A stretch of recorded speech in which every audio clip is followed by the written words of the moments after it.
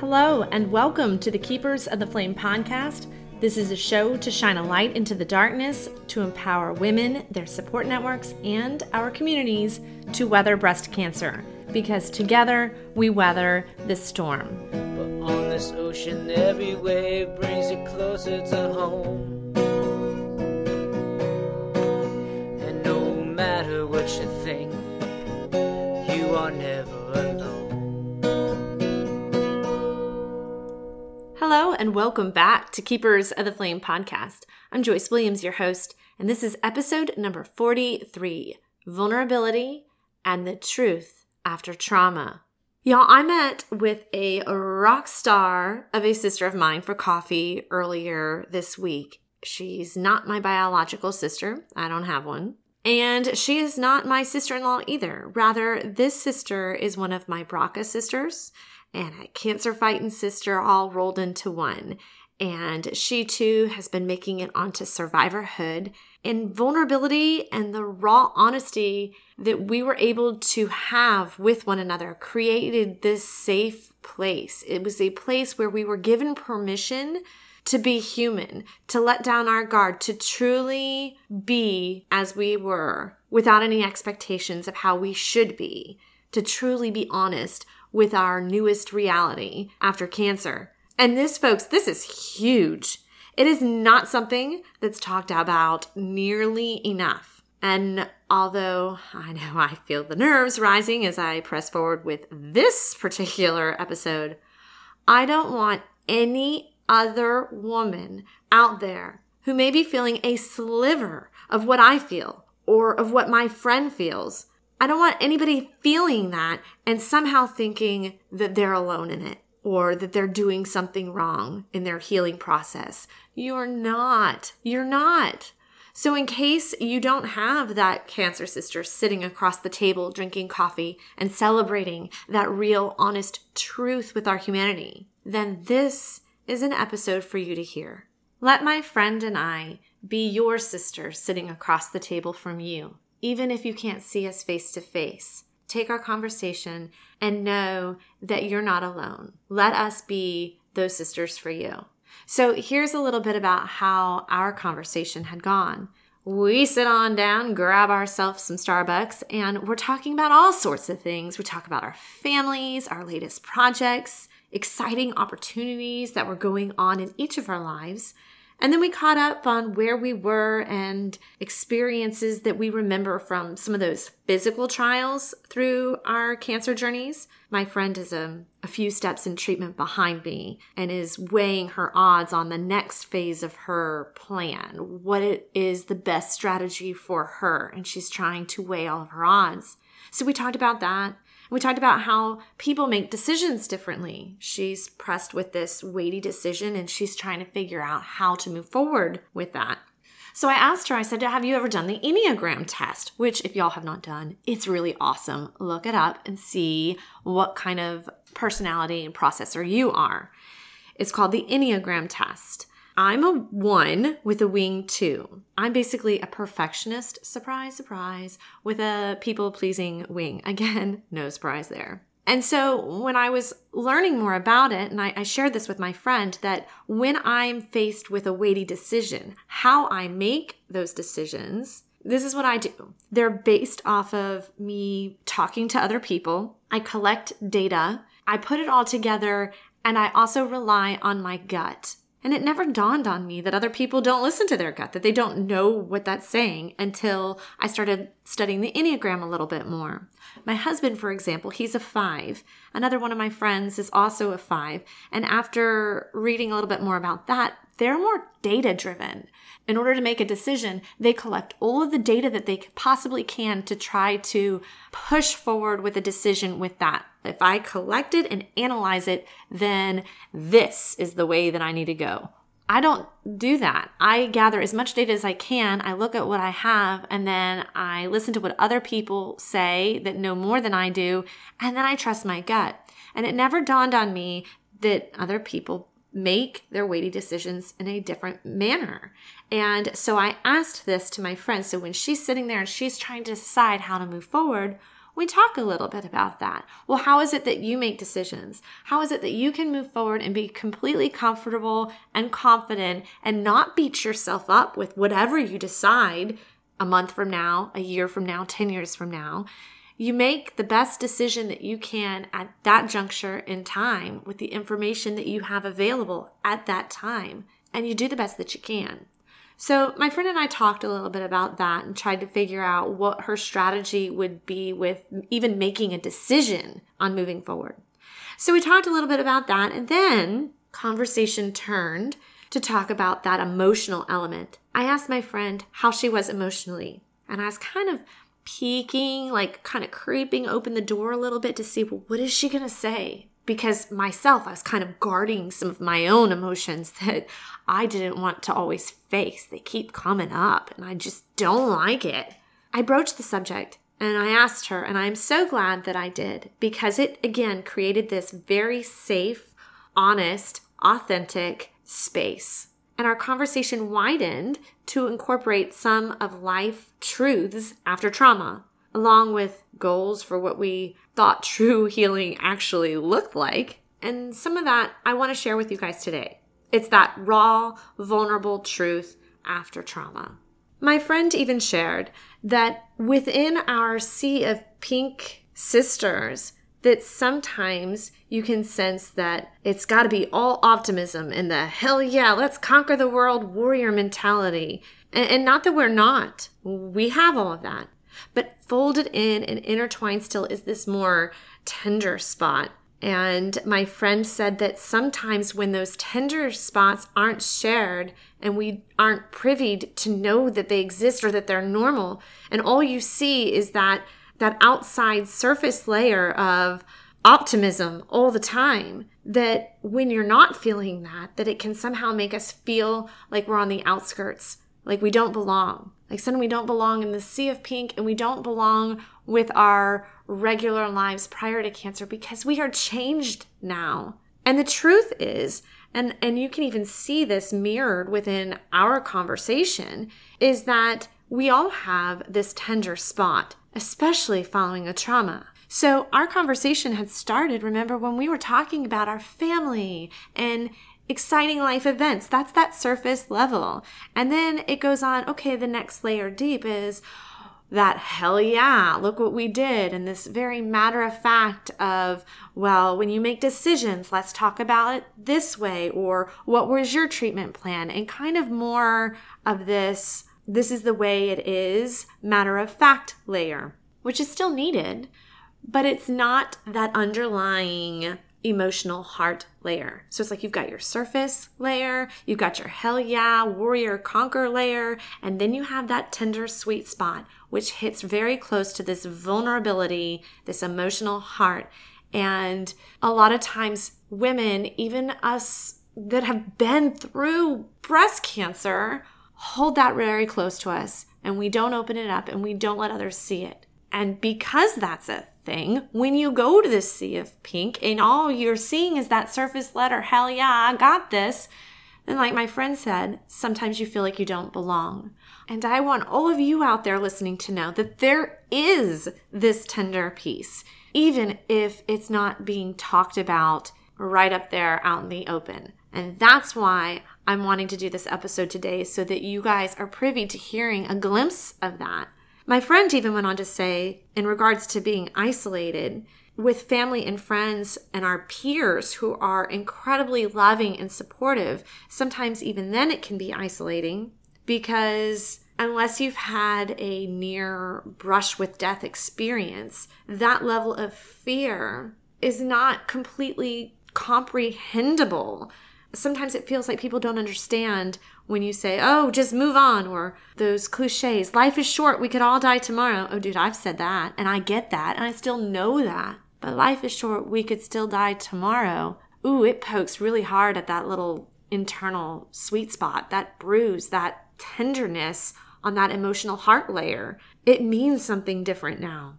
Those statements have a whole new level of meaning for those of us who have really wrestled with that more than an arm's length away fear of dying. It's no longer this abstract thought It's no longer a cliche. We feel that fear is so close. It's tangible. It could belong to us if we don't play our cards just right. And that increases our fear. So when my friend goes on to talk about how she feels like sometimes we might not belong or feel like we don't belong because, well, maybe my smile is a little floppy today and I'm not quite feeling it. Guess what? The truth is underneath that heck yeah layer, there is that vulnerable truth. Everybody gets a floppy smile from time to time. I sure as heck do. It was in this moment that I began to share more with my friend, and I explained it with this metaphor. I feel like sometimes it's like you're driving along in the car in some lane. Normal driving, stay in your lane, no problem. But have you ever had the alignment off of your car and you're kind of always fighting to keep it in the lane? Sometimes that's what it can feel like after cancer. You know you're supposed to be this way. You're gonna trek on with your life. You're gonna drive and travel through. And to anybody else on the road watching you drive, you look like you got your shit together. You're staying in that lane, no problem. But inside, internally, on that deeper layer that not everybody is privy to, you're feeling this constant fight, this constant, let me get my life back. I'm trying to not freak out. I'm trying to not let it bother me because I know I need to be grateful, or I know I want to be like this. And yet these emotions are there. There is that sweet spot, and you're constantly fighting against that alignment. And my friend, when I told her that, she said that she knew exactly what that feeling was. And we talked about how in our minds it had always been this benchmark. I'm going to get to survivorhood. I'm going to cross that threshold and I'm going to be great. And I'm going to be all smiles and celebratory. Heck yeah. And guess what? We crossed that threshold and yeah, we're happy. We're great. We own that and we are excited and we are grateful. But what the heck is this other piece? Why is my alignment off? Why can't I keep my car on the road without having to fight it at all, like I did prior to cancer? It's because we've been through something really hard and we are changed. And it's not about trying to reach this threshold. And once I run real fast and get to this part where I'm survivor, all is well. Or run real fast and meet some imaginary threshold of when I get there, then I am emotionally cured. It's not like that. It's not that linear. Instead, what it's more realistically like, it comes in waves. It's I'm good one day and I'm really not the next. I belong in that sea of peak and I have my optimism. Well, there's my floppy smile the next day. And all of that is okay. All of that is part of it. It's normal. It's not about not feeling pain in the present. That's a lie. It's more like a wind. Some days the wind is really blowing hard and you want your darn coat. Sometimes it's a gentle breeze that brushes across your cheek. And sometimes it's stagnant. You don't feel anything. But the wind doesn't go away. It'll come back. And when it comes back, it won't stay forever either. It comes and it goes. And there's power in trusting that no emotion is going to last forever. Trusting in that when those waves come, they're gonna eventually go. Then I broke out a little bit more of my own story, one that has me deeply embarrassed at times. But I want to share it with you, only so that you can see where I came from and can hopefully reflect inward on yourself and have hope of where you can go from wherever your new low may be. But before I go on and share my experience with some post-traumatic stress stuff, I want to reiterate that my experience will not be identical to yours. I share them so that hopefully you can see that whatever your own trigger may be, that 1, you are not weak. 2, you're not going crazy. And 3, you're human. You survived a trauma and you can heal from it. When I shared this raw honesty with my friend, she told me that hearing it was helpful for her and her healing. And I can tell you 100%, absolutely, no doubt about it, that when I opened up and I shared my struggles, she was able to share hers. And it was helpful for me to hear that too. And we were able to lean on one another and recognize that it was okay, that we were not defined by any of it.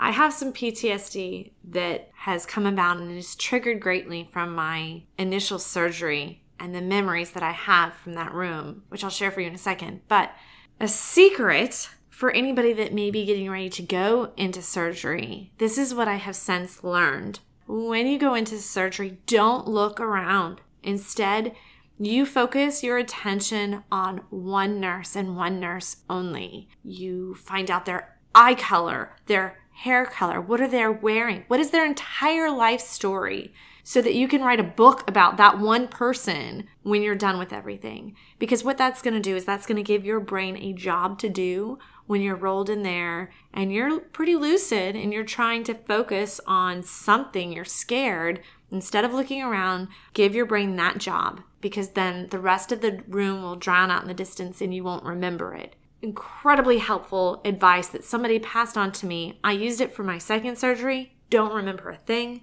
I have passed on the advice to countless other women who have told me, thank God for hearing that tip. But my trigger begins in a moment where I didn't know to give my brain that job.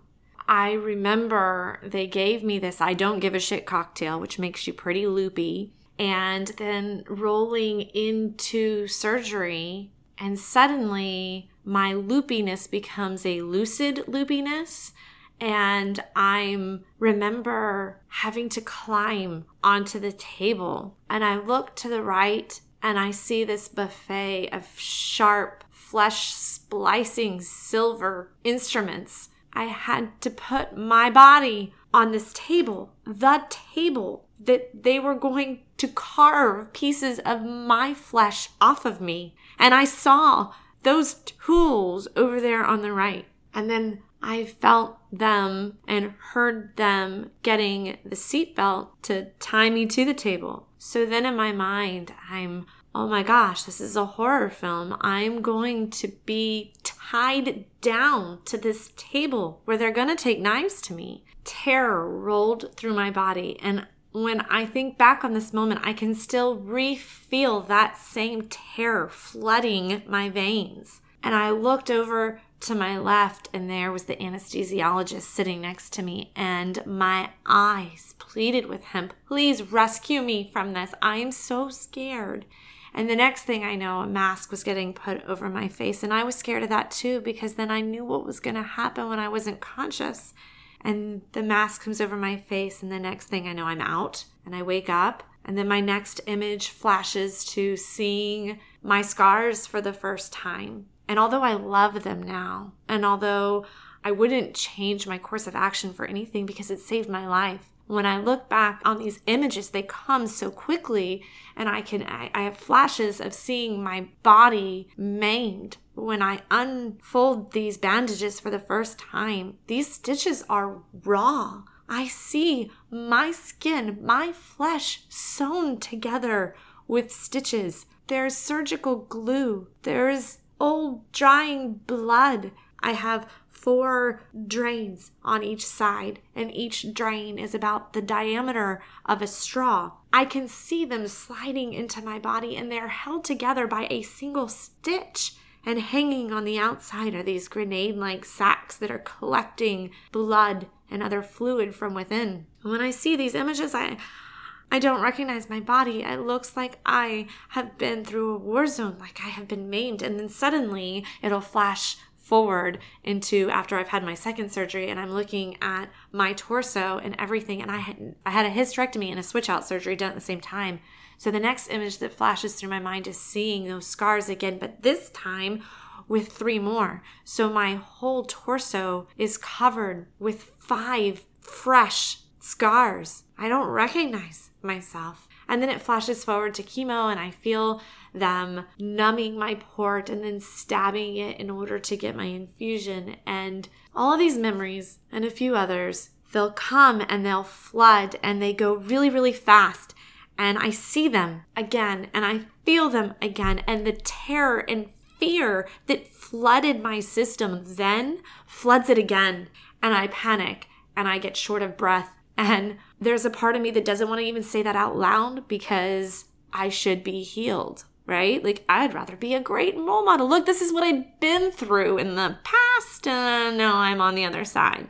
And then here I am re-experiencing and re-feeling this stuff. And that's where the embarrassment and that's where the shame rises, is because in my mind, at times I feel like, oh, I shouldn't. Well, yeah, okay. But I did go through something hard, right? And I am human. And truthfully, it's not only about where I was and now I'm done with it. It's where I sometimes still am. And the rising strong isn't saved for a select few.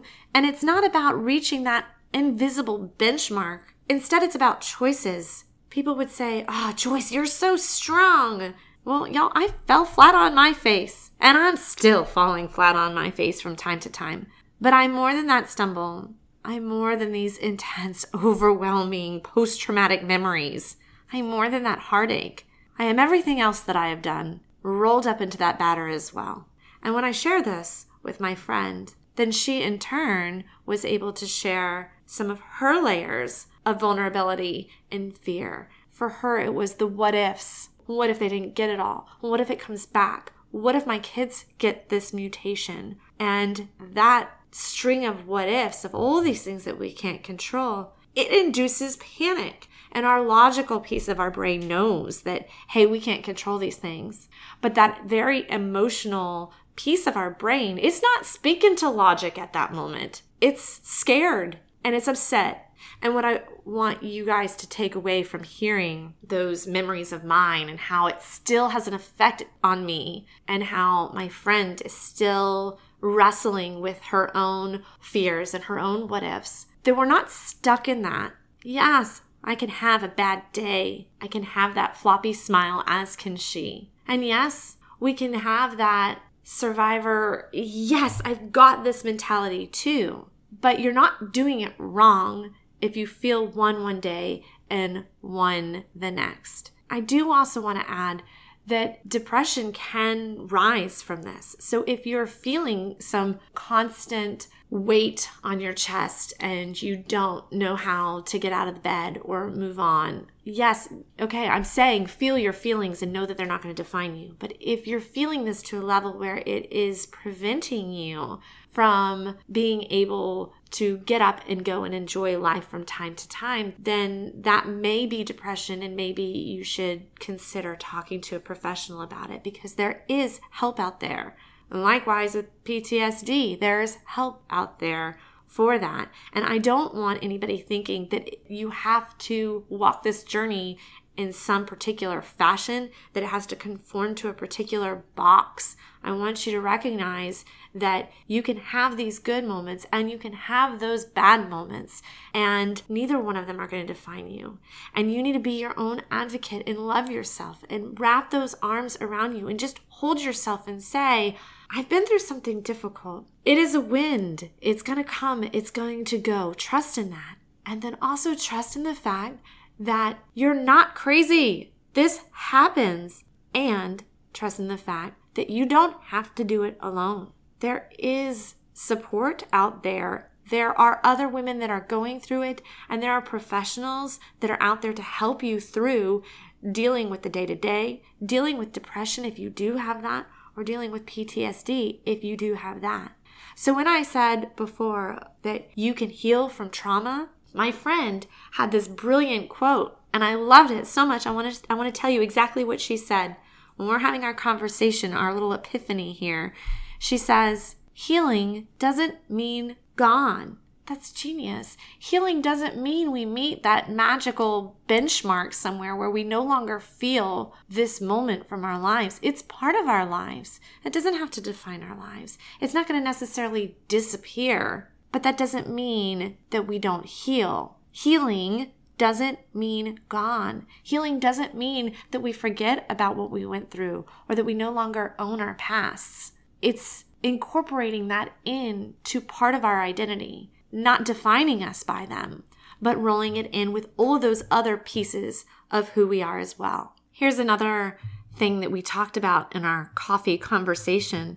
I told my friend, when I look in the mirror and I see my scars now, I love them. They remind me that I got to live. They are indeed marks placed on my body that show that I lived, and I love them. I am strong, and I am capable of doing hard things. doesn't mean that I don't have that bad moment from time to time too. And I like what my friend says. She goes on to expound on this idea of our scars, and she says, you know what? We all need to learn to accept those internal scars for what they are too. We are strong and we are courageous because we allow ourselves to be human. That is the opposite of weakness. We also talked about how we want to remind women not to compartmentalize or to shove this stuff in a box and to never feel it again.